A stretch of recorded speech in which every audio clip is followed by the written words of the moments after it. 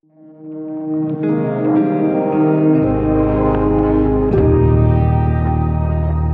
podcast has bad words. This episode of The Minimalist is brought to you by nobody, because... Advertisements suck! Yes! Yeah, they do. Well, hello, Minimizers. My name is Joshua Fields Milburn. And I'm Ryan Nicodemus, and together we are the Minimalists, and we are live in Orlando.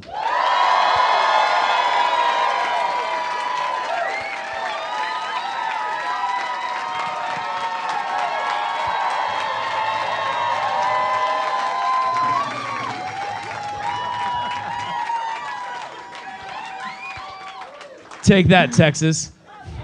Wow. Yo, did she say celibate?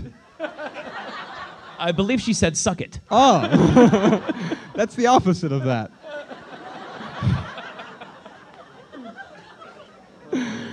Ryan and I, we opened a coffee shop in St. Petersburg 6 years ago.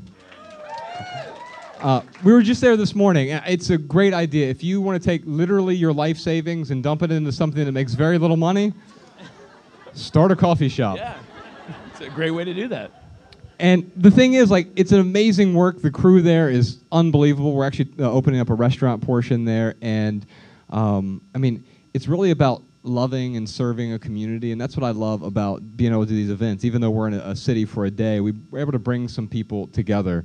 And I just want to acknowledge you and thank you for being here tonight. So thanks so much for joining us. Thank you. Man, I love being in Florida, man. Like, I got a lot of roots here. So my grandmother, when she retired, she moved to Okeechobee, Florida, which was awesome because, like, yeah, we would grow up fishing, catching perch, which apparently are also crappie. Like in Ohio, they call them crappie. They call them perch down here. Or lake trout, maybe. I don't know. And then I have no idea. I went to Wakulla. Does anybody know Wakulla County? I went to Wakulla County High School for like 1 year, and that was one hell of an adventure. Where it's like it's a bunch of shining. Go shining. But you know what shining is? No. Dude, so you drive down the road, the dirt road, because there's like two paved roads. Well, when I was there, there's only like two paved roads in Wakulla County, and you have a spotlight, and you literally just start shining it in the woods, and then you will catch like different animals.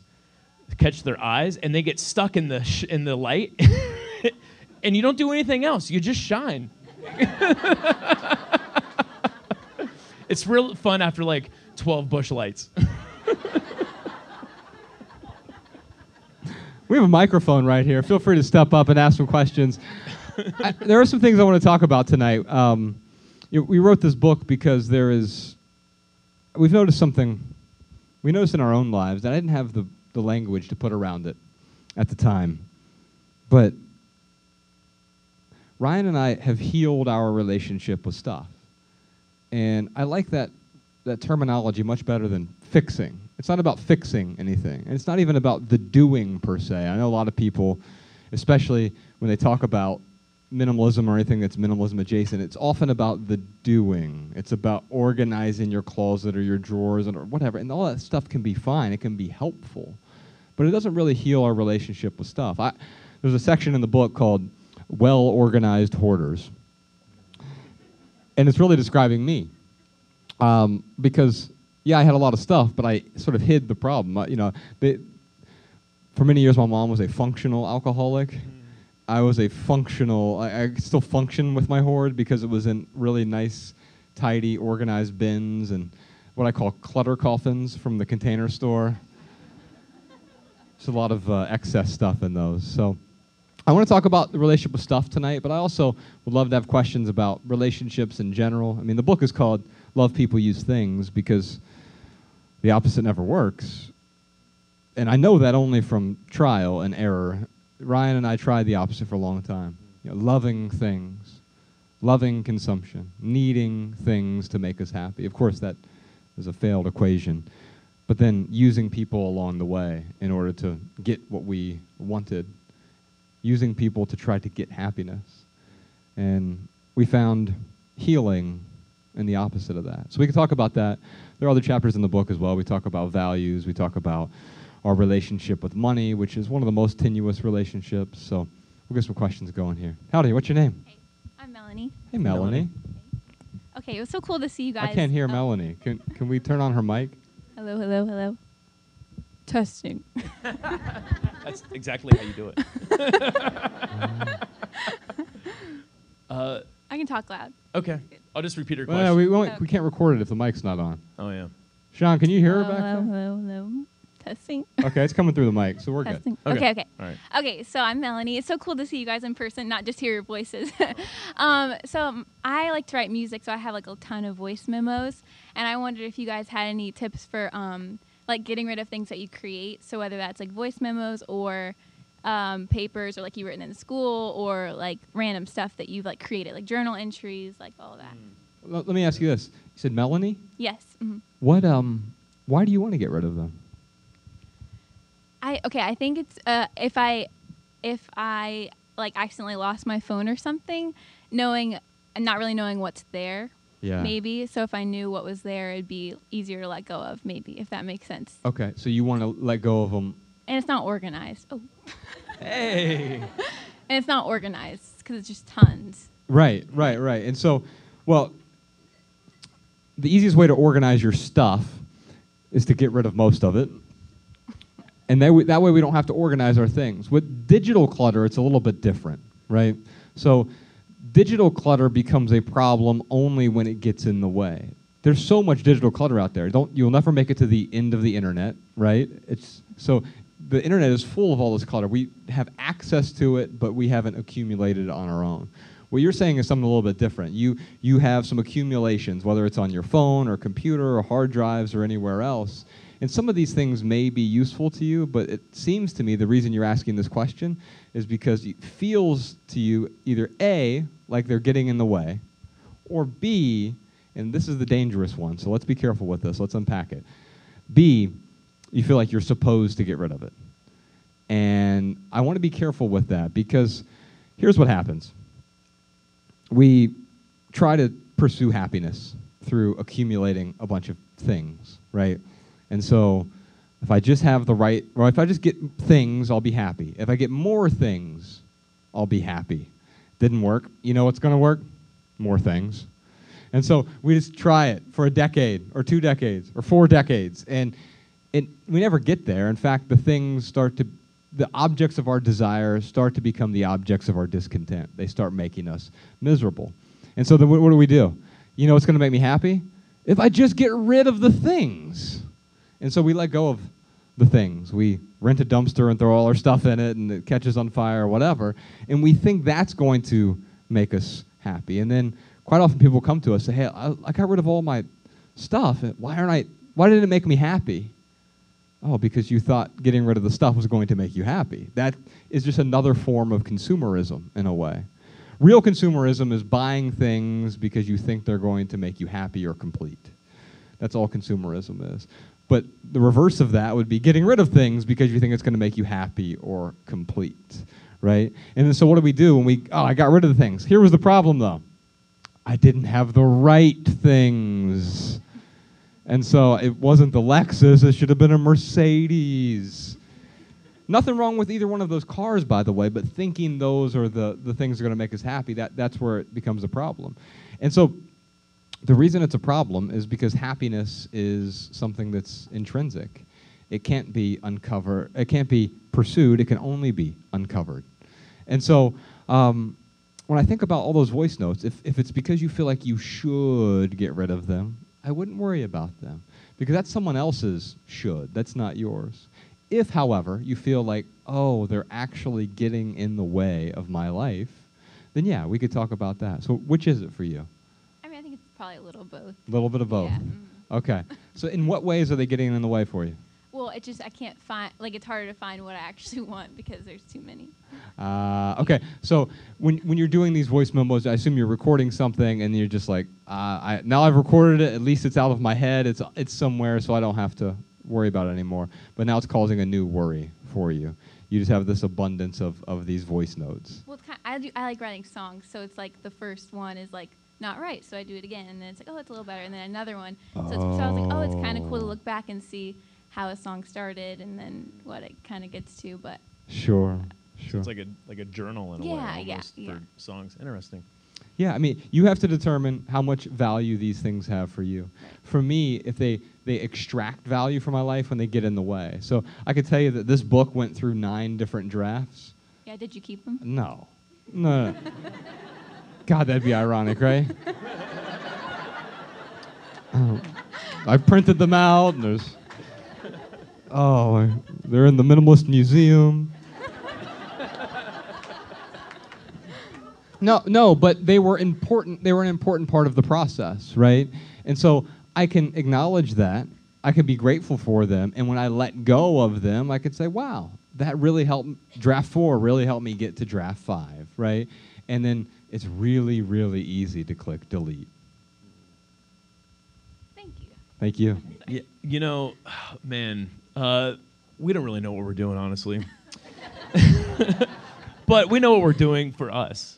And, you know, if I put myself in your shoes, I think, like, the boundaries that Josh and I talk about a lot, like, that's really what helps me. So I do something similar where I have this notepad in my phone that I keep all these, like, jokes or ideas for jokes or, like, these beginnings of jokes. Because, like, my like side project someday I'm gonna like do a 5-minute like open mic night or something. You know, you live in LA, you gotta do something. You gotta do some kind of performance thing, right? But what I do is I will go through them, you know, once every 6 months, once every year. In fact, talking about it right now is reminding me. I'm like, oh man, I haven't gone through those in a couple months, and I just refine the things that I have. So I don't have an exact deadline on it, but you can't put a deadline on it. But it makes me think about like. I don't know, the spontaneous combustion rule. Like, that's something that Josh and I talk about a lot. So you can look at something, you could look at a book, you could look at a note or a voice memo, and, like, ask yourself, like, oh, how would I feel if this spontaneously combusted right now and was gone? Like, would I be devastated or would I be a little bit relieved? And if you're relieved, then that's like a sure, you know, fire sign that maybe it's okay to let that thing go. But I think with this whole journey of minimalism, I mean, that's really what Josh and I have really landed on, just with these boundaries. Like, that's kind of, you know, we made room for the important things, and to keep that room there, we have to set up these different boundaries and guidelines. So I think maybe something, even the spontaneous combustion rule, you could go through your phone and just listen to a voice memo and be like, how would I feel? Like right now, if I asked you, like, how would it feel if you went to your phone and all of a sudden, like, somehow I magically deleted all those voice memos? Would you be devastated? All of them? Yeah, like half of them. Let's say 50% of them. The bad ones.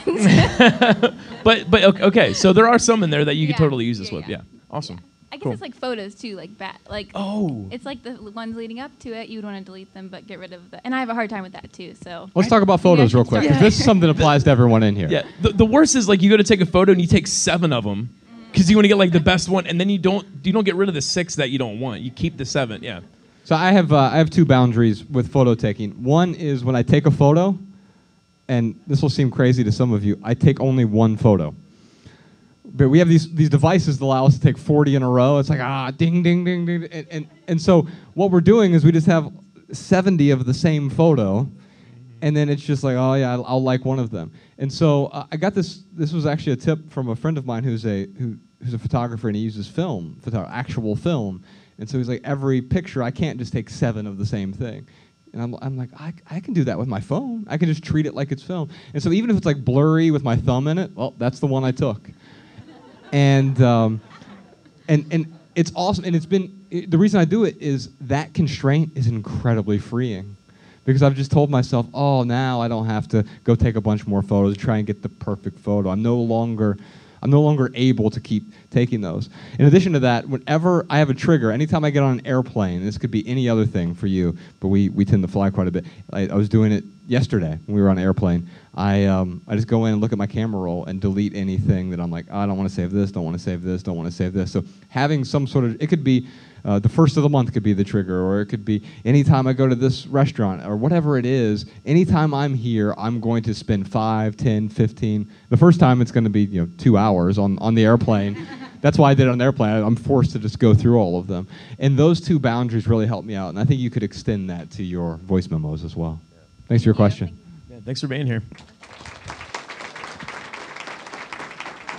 Hello. Howdy. Hi, I'm Veronica. Hey, Veronica. Nice to see you guys. I love listening to you guys' podcast. So Thanks, Veronica. Thank so you. my question is, so I have a creative hobby. I love to make things, and to be more specific, I like to sew costumes, and I like to craft armor and all that stuff. So it's a very expensive, and I have to gather a lot of things.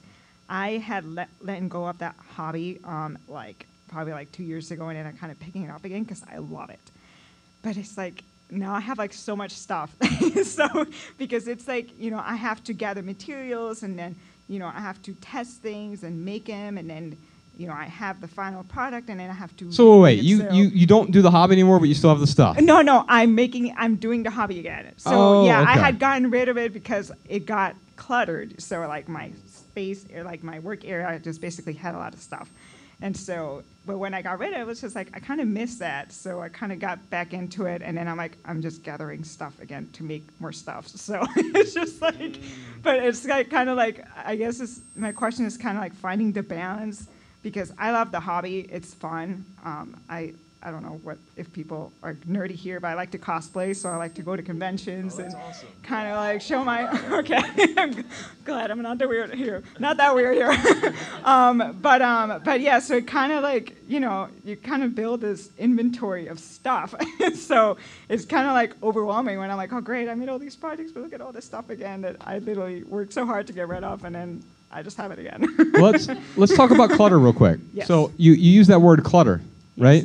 And you said the hobby is adding clutter. I don't know what's going on with this feedback, Sean, but we got to fix it.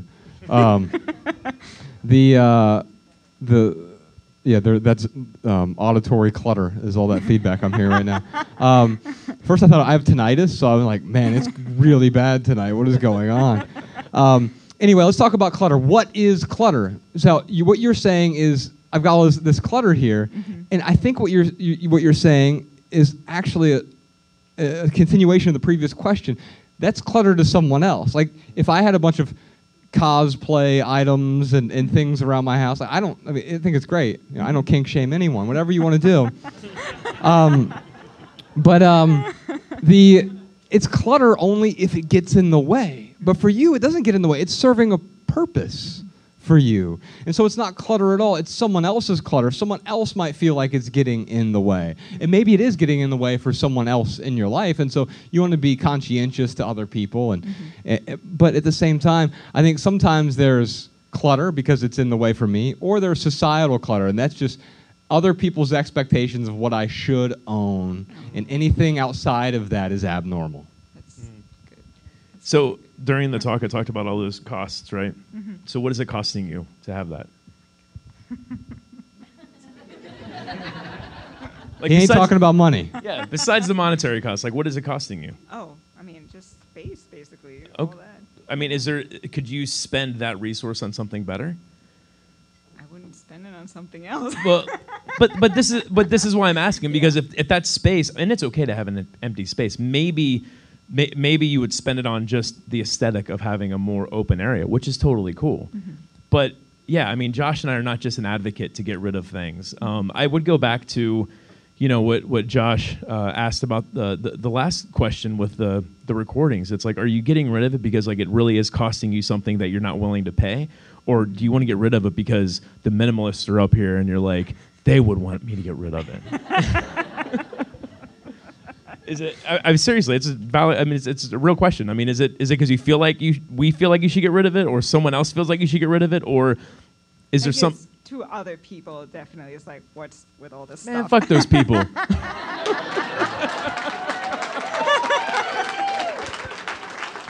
Sean can bleep that out. So here's the way I would look at it. There are certain things in my life that added value yesterday. They may not add value today. And so there was a point where you're like, okay, these things did add value, but they're not anymore. Then I give myself permission to let go. Here's one other thing I'll tell you. I've never regretted letting go of anything, ever. However, there's sometimes I have to bring something back into my life if I realize like, oh, that thing might add value for this next season in my life, right? It's not about getting the perfect thing, the complete thing. If I just had those 7 things, then my life would be complete. It doesn't work like that. Your life's already complete. The things simply augment or enhance your experience of life. And if they are augmenting or enhancing your experience of life, then yes, hold them, but hold them loosely and be prepared to let go if they stop adding value. Right, because like I said in the talk, it's a superpower. Like the willingness to walk away from anything, like that is the best thing I've gotten out of this whole experience. Is I'm willing to walk away from anything in my life. That makes me actually not hold on to, but it makes me closer to a lot of people in my life because I am willing to walk away if I need to. So it's a deliberate choice to be with, not just my things, but with relationships. So what's your favorite cosplay to dress up as? I'm currently into My Hero Academia. I don't know if anybody's Oh, there. Okay. awesome. Whee! Very cool. Awesome. All right, cool. Thanks so much for the question. Really appreciate you. it. Howdy. Hello. This is too high for me. No worries. What's your name? My name is Gloria. Hey, Gloria. What's on your mind? I'm a professional podcaster too.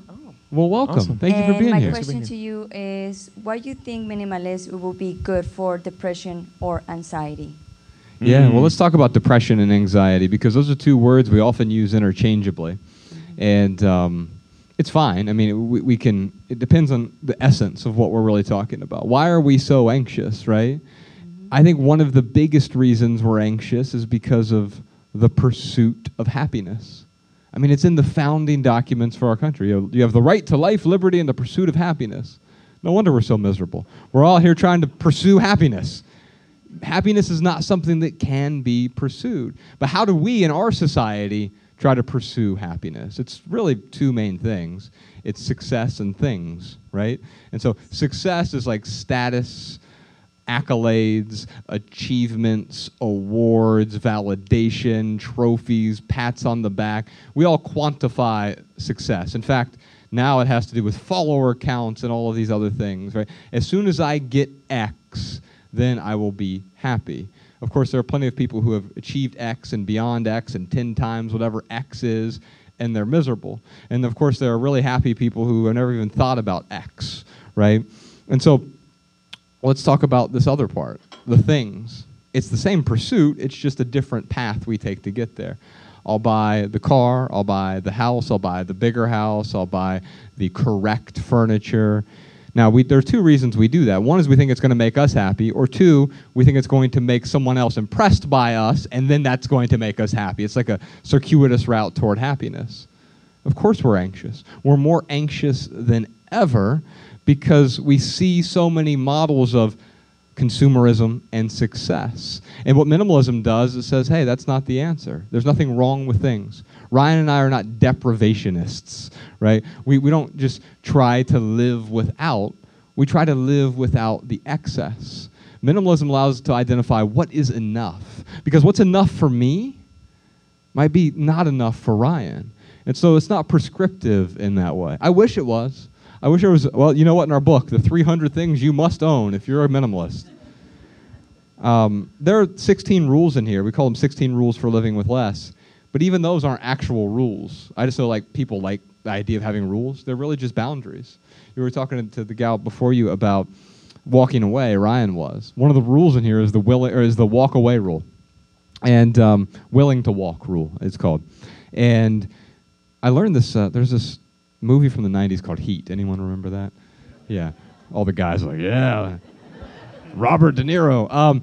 Yeah, well, anyway, Robert De Niro's character, he has this line in the film. He says, never bring anything into your life that you're not willing to walk away from in 30 seconds flat. And at first, I heard that, and I internalized it with the things in particular. But then I realized that, okay, maybe not set aside the 30 seconds flat. That seems a bit extreme. But why would I have any relationship in my life that I'm not willing to walk away from? Because what's the alternative? Well, I guess I'm here. I'm stuck because of obligation. Who the hell? Like, imagine if I go to my wife, like, well, yeah, I don't want to be here, but I'm obligated to be. And she's like, oh, great. No. A willingness to walk away means whatever I'm doing, I want to be there right now. And at any point, I can walk away. Last night, I'll give you an example. Ryan, we wanted to go eat in St. Petersburg. There's this fish place we wanted to go to. And he wanted to invite a couple friends, which is great. And I said, hey, I don't want to step on that, but I need some alone time because I'm an extreme introvert. So I'm just going to get my stuff to go, and I'm going to literally walk away. And if you have people in your life where you set that expectation with them and they understand you, they love you, they care about you, then they understand that, oh, yeah, my expectation of you should not dictate your behaviors. Yeah. I've never like put this together, but when I think about the anxiety that I used to have in my life and a lot of the depression I used to have in my life, a lot of it stemmed from not meeting certain expectations, whether it was didn't have the right girl, didn't have the right house, didn't have the right job. People weren't responding to me the way that I expected them to respond to me. So a lot of these things would cause anxiety. I mean, I still deal with anxiety a lot, but it's a little bit different now because it's not tied to any expectations. And one thing that minimalism has helped me do is really, I keep my standards really high, but my expectations are so low. Yes. And it really makes for a very a less anxious life for me, because I'll put the best thing I can out there with no expectation of getting anything back. So when I get something back, it's freaking awesome because I didn't expect it anyway. So I've never put that together, but I mean, there's clinical depression. Yes. There's clinical, anxiety problems. Minimalism is not going to solve those clinical things, but I know for me, it really did help with anxiety and depression. I'm going to give you an experience because I've been working for 2 years talking about depression and anxiety and PTSD. And 2 years ago, one time I see I think in YouTube, one of your videos, and I decided to be minimalist. So I went to my closet, and every time I go to my closet, I don't know what to wear. It was a very anxious moment for me. And I always say, I don't have nothing to wear when I have I don't know, maybe 300 pieces. I don't have nothing to wear. So I decide 14 winter coats. So I decided, say, you know what? I cannot believe this, guys. Let me try. And then I start purging my closets. And then I purge it, and between, all the items was 300 items. Yeah. And I reduced my closet very minimum. And when I saw that, I said, finally. Yes. And then the second thing I got from that, I was having a lot of compulsive buying. And when I was sad, I buy 3 dresses. When I was happy, I buy 5. When I was miserable, I buy 10. So I was collecting a lot of emotions in that closet. And then from 2 years already, I just say, you know what, I'm not going to buy anything for 2 years. And I try, but I still buying, but not that much like before.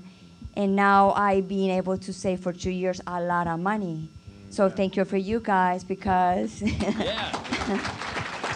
congratulations. That's awesome. It's impressive. Like the conscious of mine that say why I need to spend all this money, to who I need to show I have all these dresses, and I don't socialize too much. So why I'm gonna show this dress to? So yeah, and my podcast is about that. What's your podcast called? Unbreakable Life with Glory. And I talk about depression, anxiety, PTSD based on my story. When I was 25 years old, I was kidnapped and held in captivity for 90 days in the dark. So I know what is all that emotions, and I've been able to work with that and be very successful with all the emotions without medications, but a lot of mental power, a lot of therapy, and looking for all the avenues. And one of the avenues that you guys, it was powerful for me. Now I had a big house. Now I buy a small house, and that house is gonna be completely minimalist. And I've been telling in social media, I'm a minimalist. Well, thank you so much for your question. Appreciate you. Keep up the awesome work. Yeah. Thank you so much for sharing that. Bravo. So next time you have a problem, just say, well, at least I wasn't kidnapped, right? There are layers to these problems we have, and we're in here talking about stuff and relationships. And the anxiety is real with any of these things. By the way, it manifests whether it's with stuff. Our anxiety. We had John Deloney at our Houston event a few weeks ago, and he talks about anxiety, and it's really his specialty. And we were backstage, and he said. We were talking more about anxiety. He said, all anxiety is relational in nature. And now, that can be our relationship with people, but it's also our relationship with stuff. It's our own expectations that we thrust upon the world. Hi, what's your name? Hi, I'm Linda. Now, just Hey, heads Linda. up. Sean gave us the signal that they're going to kick us out soon. Just so. You Oh know. yeah. Okay. Yeah. So we got the light. Yeah. What time is it? What time is it? Anybody have a watch? It's 8. Oh, we got half an hour at Oh, least. all right. Yeah, Then, yeah. all right, we're- never mind. yeah. I think that's like the lightning round signal. Oh, okay. Okay, Got Ryan. What time is it? You know what time it is? It's time for the lightning round where we answer your text messages. You can text your questions and comments too. Well, you got the number right there on your bookmark, but I'll tell it to you anyway. 937-202. 202-4654. There you go. Anyway, we're not really going to do that. We're going to answer your questions here, lightning round. During the lightning round, we try to answer questions with short, shareable, less than 140 character response. We call them minimal maxims. But really, we'll just ramble on a bit until we find something pithy for you. What's your name? Linda. Hey, Linda. Hi. So, I don't collect a lot of things, but my fiance does, and I'm super supportive of him. But we just recently moved, and in that move, I realized like how much stuff he has. For me, it was like, how can you have this much stuff? But he wants to get rid of it, but in his time. And that doesn't really like meet my timeline, but I want to be respectful of him because I love him. So without being like that nagging, fiance, how can I be more supportive? Because there's a reason why he is holding on to like clothes from 20 years ago Sure. that I don't understand, but I do want to be supportive. So to Yeah. understand more, because he's a huge fan of you, and that's how I actually found you guys. God, So- I love this. So let me. I'll give you a pithy answer just so we have that out of the way. Collecting is well-planned hoarding, so we can start there. We use these like nice euphemisms like, oh, it's not a hoard, it's just a collection, right? Ryan, have you seen my dead cat collection? It's I support your preferences. Thank you. Well, and I hear so much love in your question, and so bravo to you for that, because quite often we were in Denver recently, and this lady came up to the mic. She goes, how do I get my husband to get rid of all the junk in our garage? And he's like sitting right here. And I think, unfortunately, here's the biggest problem we have right now. It's not our stuff, is we don't understand what love is. Love is not, yeah. We say, well, yeah, there's this whole thing in the book about like, oh yeah, I love my wife, but I also love burritos. Like, we don't have different words for this. We use this. One means like I really like burritos. The other is something else, right? That we don't understand. And so we then begin to conflate it with something else. Attachment. I need you. You complete me. Nonsense. You incomplete me. And here's what I mean by that. I'm already complete. And so any misery you have in your life, most of it's going to come from your closest relationships. That is a hard truth to deal with, but it is just the truth. It's not my opinion. It's not a belief of mine. Just look around. The people closest to us cause the most misery in us. But it's not actually them who's causing it. It's my own expectation of, I want you to do this. So what is love? To love someone is to see them for who they are without trying to change them. Yes. So what is it to hate someone? What does it mean to hate? I used to think I thought I knew what hate was, but I just figured it out relatively recently. Hate isn't a strong dislike for someone. That's disliking someone. To hate someone is to try to change them. I don't like you for who you are. Ooh, I you can would tweet not- that podcast, yeah. Sean. I would not want to change him for anything. No, I know, and that's why I think the spirit of your question is so beautiful. I could see in the essence the love there, and so what you're asking is, how do I support him? There is no how to. There is only a seeing him for who he is and meeting him there right now. And if he needs your support, if he needs you to listen, then great, you can be there for that. But not changing him is the way to love him. And, however, if he sees that you love him, here's the beautiful part. He will transform on his own. Thank you so much. Thank you.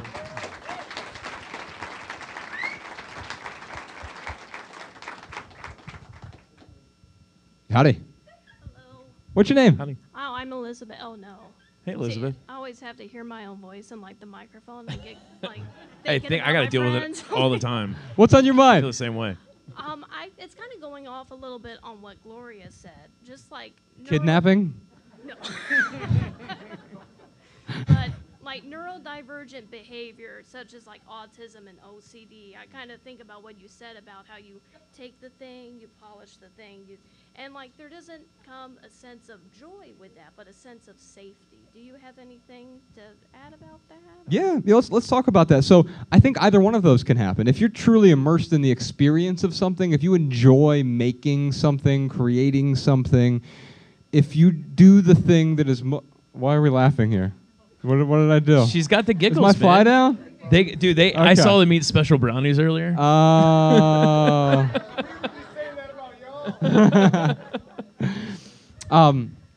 If you become immersed in some sort of creative task, some people call it a flow state. Some people call it freedom. Some people call it just creativity, whatever you want to call it. Then, yeah, everything that goes into that, it is joyous. But what Ryan was talking about was something different. It's the burden of having to do the thing, right? Like imagine if they asked me, you have to write this book. Oh my God. That would be, like I get to write. What a pleasure, what a joy. I get to be here tonight, but if someone forced me to be here, that's not freedom, right? And so that is the main difference. But if you're talking about the immersion of experience, some of those things can actually augment our joy, right? If you have a hobby that requires things, I'm not saying get rid of those things. You can temporarily deprive yourself, though, for a period of time to figure out what does add value to your life. Removing it and then slowly reintroducing things that may add value to your life. I mean, if I had a pithy answer, I would say minimalism is not the answer to happiness, but it could make room for it. And when it comes to these specific things that you're bringing up, I've had people email me, I won't say their name, but they sent me an email. They're like 17 years old in high school, and they're like, I'm clinically depressed. Here's just laid out how their life was. They're like, is minimalism the answer? And I'm like, buddy, I wish I could sit here and be like, yeah, dude, just throw away your stuff and be happy. But like, that's not what minimalism is. It's living intentionally. And then we kind of had a deeper conversation going on, but there were some clinical things going on. So, can it make the room? Sure. Is it the answer? Not for everyone. Well, thank you so much, you guys. It's a pleasure to be here, and thank you so much. Oh, thank you. And your voice is lovely. Oh, thank you. You're welcome. Thank you. She was talking about neurodivergent brains, and I have OCD, like real bad OCD, but it was flaring earlier with the noise. Yeah. Oh, yeah. Well, no, that was something else. Yeah, that was the brownies I ate earlier. No, I would just be staring at the microphone the whole time if that was the case. I'd just be up here looking at it, drooling, literally. But I will tell you this: that by it not having excess, I don't feel the same obsessive, compulsive tug that I used to. Yeah. Howdy, what's your name, brother? It's Armando. Hey, Armando. What's on your mind, brother? I'm gonna ask the question first and then explain it. How do you get comfortable in your own solitude? And here's the thing. Paid off all my debts thanks to you guys' teaching and Dave Ramsey. Yes. So this debt-free is like the new American dream, I'm telling you. Awesome, man. But I come from a family that is workaholic, kind of. And that kind of still stuck even though I paid off all the debt. Still, and I'm Wait, can I pause you? I want to ask you a question now. Okay. What's wrong with that? Other than the word. I want to be less busy. But oh, okay. Yeah. So it's not the workaholism, it is the busyness. Mm-hmm. Okay. And I'm in the middle of a career change which will almost double my income. However, I always tell my girlfriend, when I do improve my income, I'm going to be less busy and I'm going to make more time. But then sometimes even before that, I have to face my own solitude, and it can be, a little lonely. It could be a little like staring at your own thoughts and all that. How do you deal with your own solitude? Here's a pithy answer for you. Some day is not a day of the week. So I know that I will stop being busy as soon as these criteria are fulfilled. I used to tell myself this lie all the time too, where if I get this promotion, then I'll be less busy. It turns out I was more busy, right? And if I get the next promotion, then of course I'll be able to work fewer hours. And eventually I'll be 55 or 65 or whatever, and I will get to retire, and then I'll be less busy, right? The problem wasn't the career. The problem was me and the striving and the constantly needing. So nothing wrong with being a quote-unquote workaholic, right? And it will benefit you if you found something that is so compelling you can't not do it. But if it's working for the sake of being busy, keeping our hands moving because why? Well, here's what we often do. We want to try to fix the world or fix other people, right? Without being able to stop and just take a look at ourselves and realize the healing that needs to happen here first. And the healing only happens when we stop doing all the excess stuff that we're doing. Busy for me is the worst 4-letter word in the English language. Yeah, I'm just thinking how busy, being busy, it takes away from loving yourself or from being comfortable with yourself. I'm trying to think of a sexy, pithy way to say that, but busyness will keep you from loving yourself. You can just tweet that about Sean, unless you can. Josh is my editor, so sometimes he edits my tweets for me. I think it was good. We'll clean it up in post. Thanks, man. Oh man, are you just doing the job for the money? Is it just because you can make twice as much, or is it something like you're really called to do? Trying to save up for a house. Okay, that's cool. Okay, that's cool. So you have a goal in mind. Yeah, and I have like 3 or 4 different side hustles, which one of them include podcasting. Funny enough. Awesome. So, yeah. Awesome, man. Podcasting is like, it's still like wild, wild west out there. I feel like because anyone can start a podcast. So yeah, congrats on that. What's the name of your podcast? It's called Locked On Panthers. I podcast about the National Hockey League. Oh, cool. Awesome, man. Thanks for the question. That's what's cool about the podcast is like you can take these individual topics and like talk about it. But yeah, man, it's great that you have a goal. But if you stay busy your whole life, you're gonna end up hating yourself. Yeah. What I see in you is the same thing I saw in myself. Like something's going to happen eventually. It'll happen someday, right? That contentment will arrive. I will finally get it. It's right there, right around the bend, right? But no, it's right here, man. The happiness is already right there. You don't need to pursue it. You don't need to get it. The house isn't going to make nothing wrong with owning a house. The house isn't going to make you more happy. It's not going to make you more complete. Absolutely. How do you feel when you look in the mirror, man? I don't look at it often.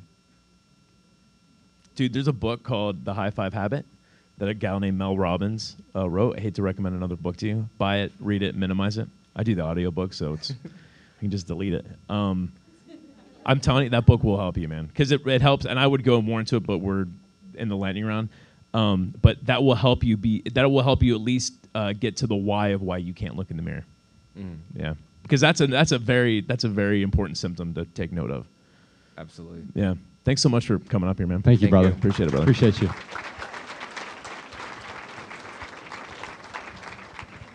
Howdy.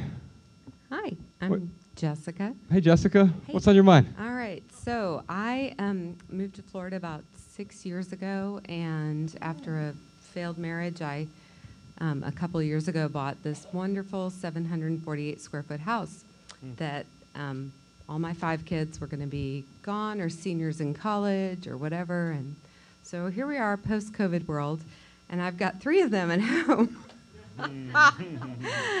And including my 28-year-old, who's amazing and was going to go to dental school, but instead was very successful in sales. And she looked at dental school, looked at the debt ratio, and decided she didn't want to do that. So then after a few years in sales, she saved a lot of money and said, I'm going to do one of those build a van thing, van life, #van life. And can I come build the van on your property? So she came in January, and she was going to be done in June, but she's not done. I know there's a question mark here at some point, right? There is. So how do you deal with a lot of people in your space that you didn't expect to still be in your space? Yeah. Oh, here's a pithy answer. When you let people into your life, you can just as easily let them out. No, there's a compassionate way to do that, by the way. Okay, because the 2 seniors in college don't expect me to throw their stuff in a dumpster. Of course. And to throwing away someone else's stuff is to actually unlove them. So yeah. I wouldn't do that for sure. It's theft, really. Yeah, right. Although if it's in your home, I suppose you own it. Check with your local municipality. You said a word there, expect, right? And that's really where the discontent comes from, right? Currently, the situation you're in is untenable. To be in a house with 4 or more people that is really tiny, you don't have enough space right now. I didn't mention the pets. Oh, yes. And so something has to change. You either have to move into a new home or you have to move them out of your home. And otherwise, you're going to there's no how to deal with it. There's, how do I deal with a house that's on fire? I know, I'll just take the batteries out of the smoke alarm. Right? That doesn't solve the problem, right? And so you got to put out the fire, and those are the 2 ways to do it. That's your question. But my real pithy answer would be this: to set boundaries is to love. So with the question we got asked earlier about the girl who moved in with her boyfriend who has all this stuff and holding on to clothes for the last 20 years, to sit down with your kids, with her to sit down with her boyfriend and to really set boundaries together, like that is love. So don't think that setting boundaries is you being a mean mother. Setting boundaries is to love. Okay. Amen. Thank you. Can I get a time check from you again? They usually put a clock up here for us. Oh, we got time. I see 3 people there. Is it 3? Yes. Yes, we can get to all of them. All right, we can do it. All right. Howdy, what's your name? Hi. Hi. Hello. Good to see you in person. My name is Kinga. Nice to meet you. I'm so happy to see you guys. Oh, we're so happy to be seen. I listen to your podcast every day on my way to work. Oh. I'm really excited. Thank you. I'm here with my husband, John. Oh. Right Hey, John. Hi, I John. dragged him here. Did you drag him kicking and screaming? Yes. He wasn't kicking Thank you, or sir, for screaming, being. But I promised dragged. him I'm gonna go with him to a football game next month. So. Oh. So it's yes. Oh, that is some. Yes. There's a lot of love right there. I can feel that. There is a lot of love. That's awesome. That actually sounds like a transaction, to be honest with you. A little bit. What's on your mind? I don't have a question about the material stuff. Material things. I have a question that is about things to do, and it's a little bit personal, if that's okay. So that's not your first time in Florida. And when you do come to Florida, what do you like to do in your free time that does not involve drinking coffee in downtown St. Pete or shining flashlight in the eyes of wild animals in the middle of the night? I should take him shining. I guess it could be a little bit of like an added value question. Recommendations, Yeah. favorite places to go. Yeah, Disney World. Josh loves Disney no. World. The trinkets. Yeah, no thanks. Yeah, I'm so boring. Here's the thing. I am allergic to fun. And Orlando, you could have called it Funsville, and it would have been totally appropriate. Yeah, here's the thing. Anything that I tell you is going to be so uninteresting. Okay. Like, what was I doing before this? Like, I was literally organizing my hotel room, like unpacking my things. That's Yeah. me. So And so, like, we'll show up at the hotel, and I'm like, all right, here's my bag. I'll put these in the drawer. This goes here. He irons to unwind. Yeah, that's true. I love irony. This is so me. Don't tell And them. so I'm not prescribing this to anyone, but I spend a disproportionate amount of time alone and just quiet, silent, doing my best not to think. But good luck with that. Okay. Oh, my pithy answer would be fun is temporary, beauty lasts forever. Ooh. So whenever I'm in Florida, I mean, like we were just in St. Pete, like they have the most unbelievable sunsets. Like the sky is on fire. Their sand is like, it's like powdered sugar. Yes. It does not taste like powdered sugar, though, I'll tell you. Did you taste it? Oh, man. So anytime I'm in a place like Florida or anywhere else, like if there's some beauty that I'm not used to seeing all the time, like I go out of my way to like catch as much beauty as possible. We went down, we didn't get to go inside, but we went down to like the Salvador Dali Museum in St. Pete, which is really, if you haven't been to the Salvador Dali Museum, it's primo. It's awesome. But there's like a beautiful little waterway right there with sailboats, and yeah, I just try to experience all the beauty I can. Besides the coffee and the Thai food, which there's a Thai food place like 5 minutes walk that way, which is freaking awesome. So try that out. Can I echo something you said real quick? Yeah. Because this is something that I really trip up on, right?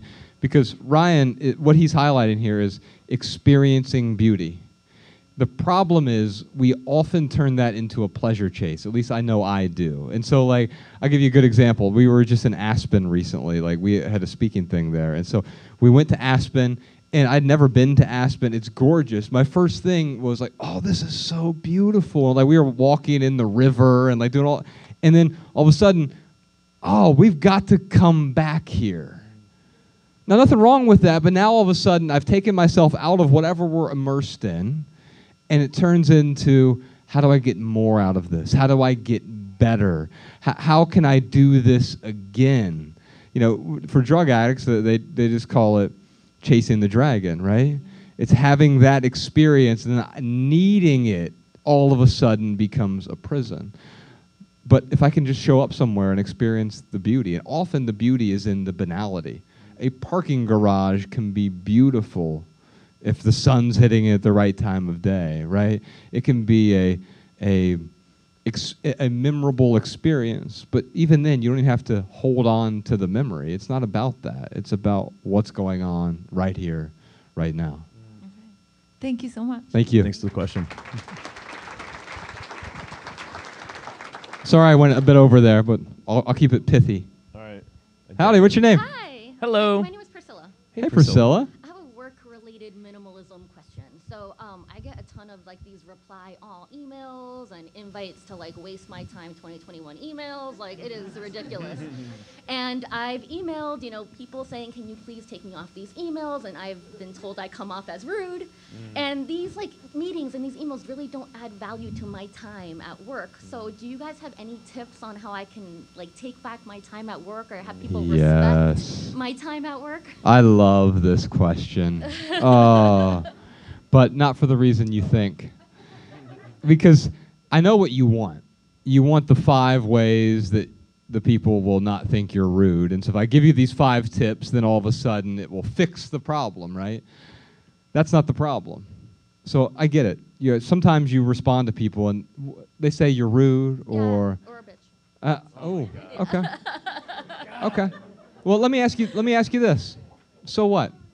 Yeah. Why is that important to you? Because clearly it's important. You came up and asked the question. Yeah. Like, you all might think I'm rude or whatever, and so what? Like, I don't know what that does, like, other than me needing you to feel a particular way about me, right? And so what you've revealed here is the same way all of us feel. I need people around me to feel this way about me, right? And if they don't feel this way about me, what am I going to feel? A pang of discontent. And so that's where you are right now. It's not because you don't want to be on the list. Yeah, no. Right? Yeah. And so but unfortunately their opinion of you is more valuable to you than your time and your attention. And if you understand that truth and you look at that truth and you say, well, no, actually my attention is more valuable than that, then it doesn't matter the way that because here's the thing, someone's always going to think some way about you that doesn't comport with your ideal vision of yourself, right? And so you're always going to feel discontented if you need that. Yeah. Thanks. Oh man, I got a couple pithy answers. Like one is, if your boundaries continue to be crossed, it's probably because you haven't set clear enough boundaries. That's correct. Yeah. And it sounds like you were trying to do that with them, and they're taking offense to it. Yeah. They are taking offense to it. That is their problem. I don't know what else to say. The other thing I would say too, if you spend your whole life trying to please others, you're gonna live a miserable life. I mean, imagine if Josh and I try to please every single person. I mean, it's unbelievable. Just there's no who in this world is a people pleaser to every single person. I can't think of one person, and you can name some of the Stoics or the prophets or whatever, and not even they who are like up on this pedestal are loved by all. So it's impossible to be loved by all. So love yourself, set your boundaries. Yeah. Thank you guys so much. You're welcome. Thank you. We saved the best for last. Howdy, what's your name? Hi guys, my name is Sandra. Hey Sandra, what's on your mind? Before I ask my question, I just wanted to express my gratitude to you guys just for just pouring into us, right, and just giving us this platform to be able to just make radical changes in our lives, right? I'm here with my sister-in-law, Cindy, who's back there by way of... Hey, Cindy. Did you drag her out here or did she come willingly? No, she came willingly. Okay, perfect. And thankful for this platform, right, because by way of minimalism, we were just kind of just able to just come together. My life was impacted, her life was impacted, and we just kind of worked through it on a day-by-day conversational basis. But for me, my question is more personal. So for me, minimalism, right, is a way of life. So when I stumbled upon you guys on Netflix, it really set me up for what was going to happen in my life, which was being laid off after 12 years, being committed to a company for a super long time, and it just really paved the way for me to be able to live my life intentionally, appreciating time, just understanding the impact of what that is versus being automated into this way of life that we're taught to live, right? Yeah.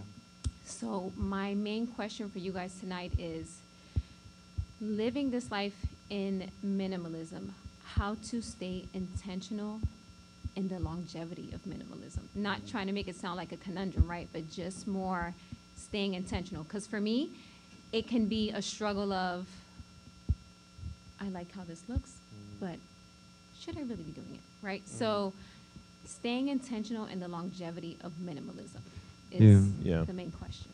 Let's talk about horizons for a second, because it's fascinating. If you go out to the ocean and you just get in a boat and you sail east for a while, there's a horizon there, right?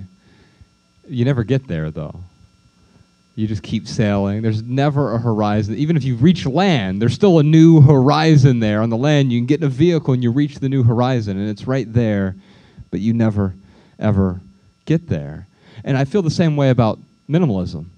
It's not about getting down to the right number of items. We had a friend named Dave who wrote this book called The 100-Thing Challenge, which was really fascinating. This was over a decade ago, because he challenged himself, and he lived with his kids and his wife, to live with just 100 items for a year. And I thought that was really interesting, but he then admitted through that experiment, like, oh, this isn't the point. As you said, to live intentionally, we want to use minimalism, as you said, a lifestyle. I would look at it as more like a tool, right? And so a carpenter who picks up a hammer, they use that tool intentionally. If you don't, you could actually hurt someone with it, right? The same thing is true with minimalism. You start just going around getting rid of other people's stuff, or you just start getting rid of your own stuff. That can be destructive if you're not intentional about the things you're getting rid of. So a few questions I always ask myself, and I've asked myself this question so many times it's become habitual, but does this thing add value to my life? It's not even an intellectual exercise now. It's a heart exercise. Any item that I own, because I'm willing to let go of it, that question comes up pretty frequently. Does this add value to my life? If not, I give myself permission to let go, because the moment I stop giving myself permission to let go, what does that mean? It means I'm clinging, right? And so letting go is not something you do. Letting go is something you stop doing. You stop clinging to material possessions. You stop clinging to excess. You stop clinging to busy, right? You stop clinging to excess obligations. You stop clinging to all the things on the calendar that make me look like I'm an important person. Nothing wrong with filling our calendar up with things that we find to be valuable. Nothing wrong with the things. But we let go of the toxic relationships even. We stop clinging. It's not something we do. And I heard so many do questions in here tonight. It's our society. It is rotten to the core, because we keep asking, how do I improve my life? Well, that's nonsense. There's no improving your life. It's already complete. Excess stuff, a new house, a new job, a new circumstance isn't going to make it better. I mean, it'll bring you more pleasure for a moment. Not really. It'll decrease the misery for a moment. But it's not going to bring you what you're actually looking for. We call it happiness, but it's not even that. It's tranquility, it's peace, it's freedom. And if you value freedom above the stuff, if you value freedom even above the toxic relationships and the people, the quote-unquote family who get to treat you like, well, because we're family, I can treat you this way, right? That's a type of clinging. It's a societal clinging. It's what you're supposed to do. Yeah, I know, but they're just my family. Yeah, I know, I should do that, whatever. The problem is that we cling. And we don't have to do anything to let go. All we have to do is stop clinging. Thanks for your question. Thank you, guys. Yeah, thanks.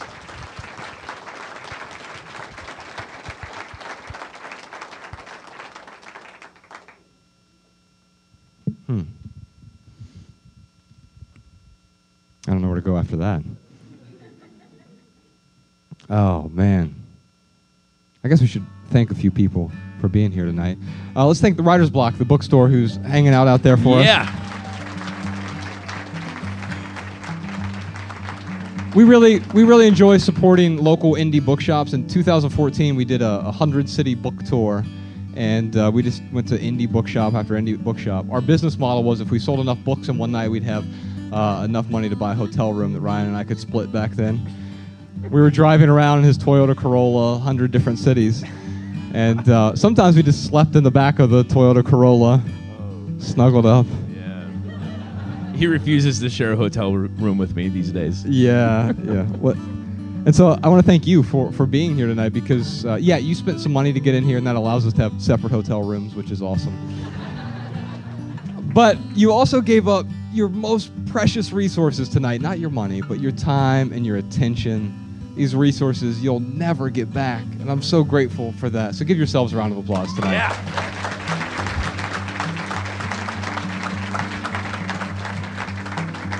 Can we thank the Orlando Improv for having us here tonight? Yeah. Woo! Oh, we got a special person here. Is Alan and Angel? Where are they? Oh, he's back there. Yes! So Alan is our business manager, and he lives down here most of the time. And he comes out to California to pester us occasionally. But he and Angel, they make sure all the debits and credits are in order because otherwise we couldn't do any of this stuff without them. They do all the work we don't Alan, want to do. Angel, thank you so much for being here tonight. Thanks, guys. They are just fantastic people, and I'm grateful to. We have an amazing team back home as well. Look, I don't know where you are in life. I don't know where you're going from here or who you're trying to become. But as we just talked about, there is no becoming. There's only being. And I'm just grateful you decided to spend this time with us tonight.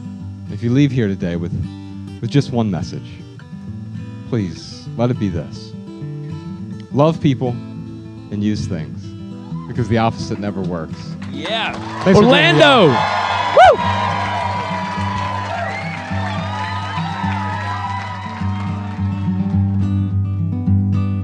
Every little thing you think that you need, every little thing you think that you need, every little thing that's just feeding your greed. Oh, I bet that you'd be fine without it.